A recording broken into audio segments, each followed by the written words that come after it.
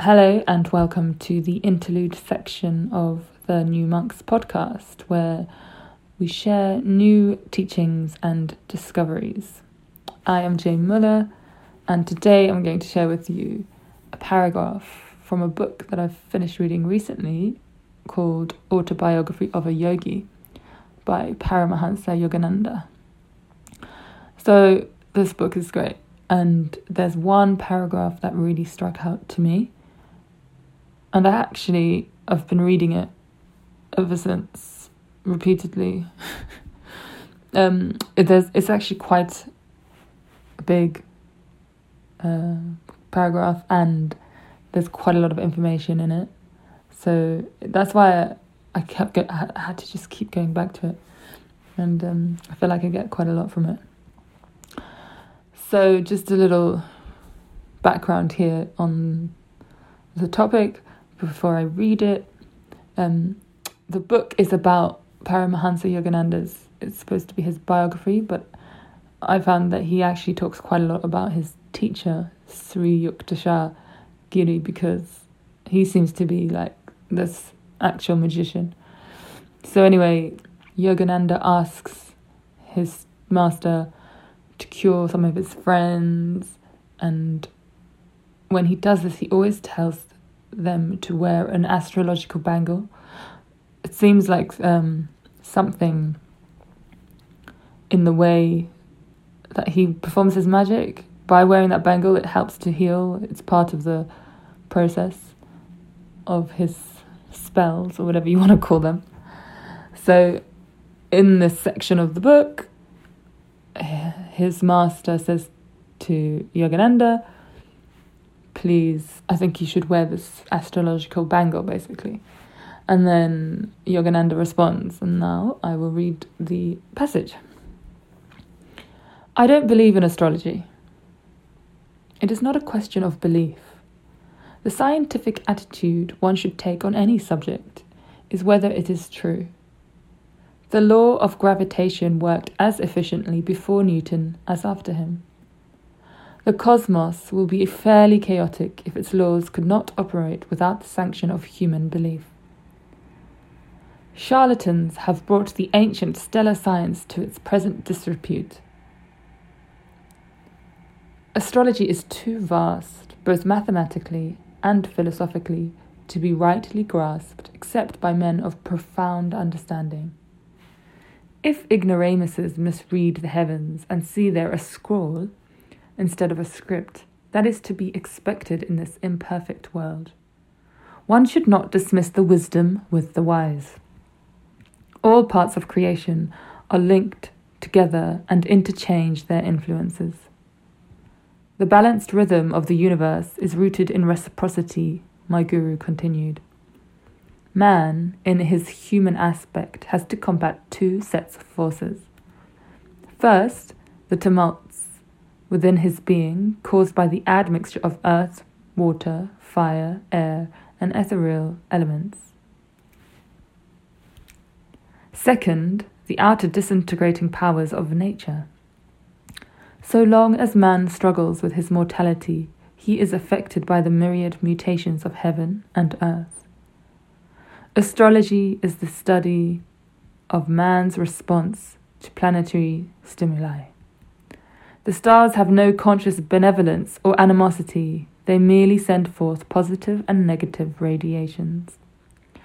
Of themselves, these do not help or harm humanity, but offer a lawful channel for the outward operation, for cause-effect equilibriums that each man has set into motion in the past.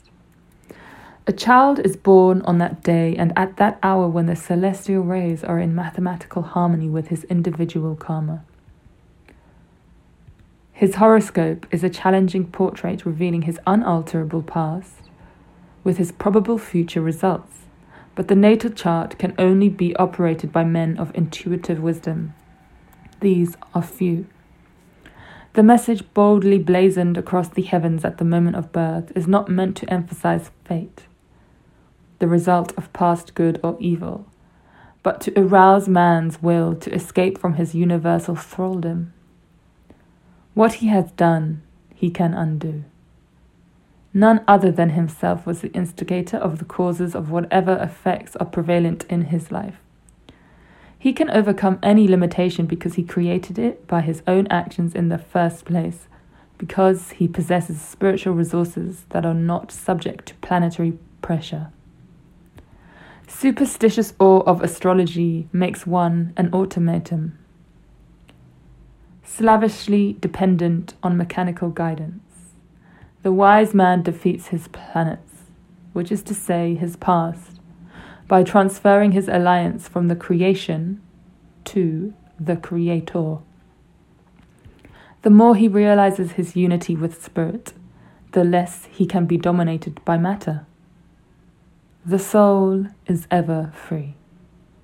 It is deathless because birthless it cannot be regimented by stars. Man is a soul and has a body. When he properly places his sense of identity, he leaves behind all compulsive patterns. So long as he remains confused in his ordinary state of spiritual amnesia, he will know the subtle fetters of environmental law. God is harmony. The devotee who attuned himself will never perform any activity amiss.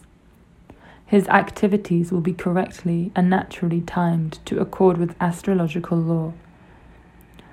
After deep prayer and meditation, he is in touch with divine consciousness. There is no greater power than that inward protection. Then, dear master, why do you want me to wear an astrological bangle? It is only when a traveller has reached his goal that he is justified in discarding his maps. During the journey, he takes advantage of any convenient shortcut. The ancient rishis discovered many ways to curtail the period of man's exile in delusion. There are certain mechanical features in the law of karma that can be skillfully adjusted by the fingers of wisdom.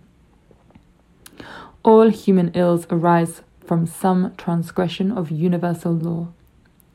The scriptures point out that man must satisfy the laws of nature while not discrediting omnipotence.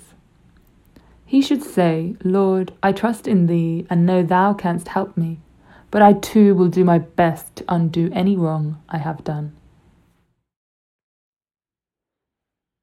And that's it. I hope that you enjoyed that reading. I definitely found that I got a lot from it. I think it's very beautiful. And I will just add here, I like the contradictions in it all. It seems he's in one sense discrediting to believe in astrology. It's only when you finally realize that you don't need to look to the stars, but at the same time you should continue to wear the astrological bangle. The paradox of the world that we live in. Thank you for listening and tuning in. Check out, we'll have another New Monks podcast episode coming every month this year. And you can also sign up to our mailing list on our website, www.parthe.1. Thank you very much.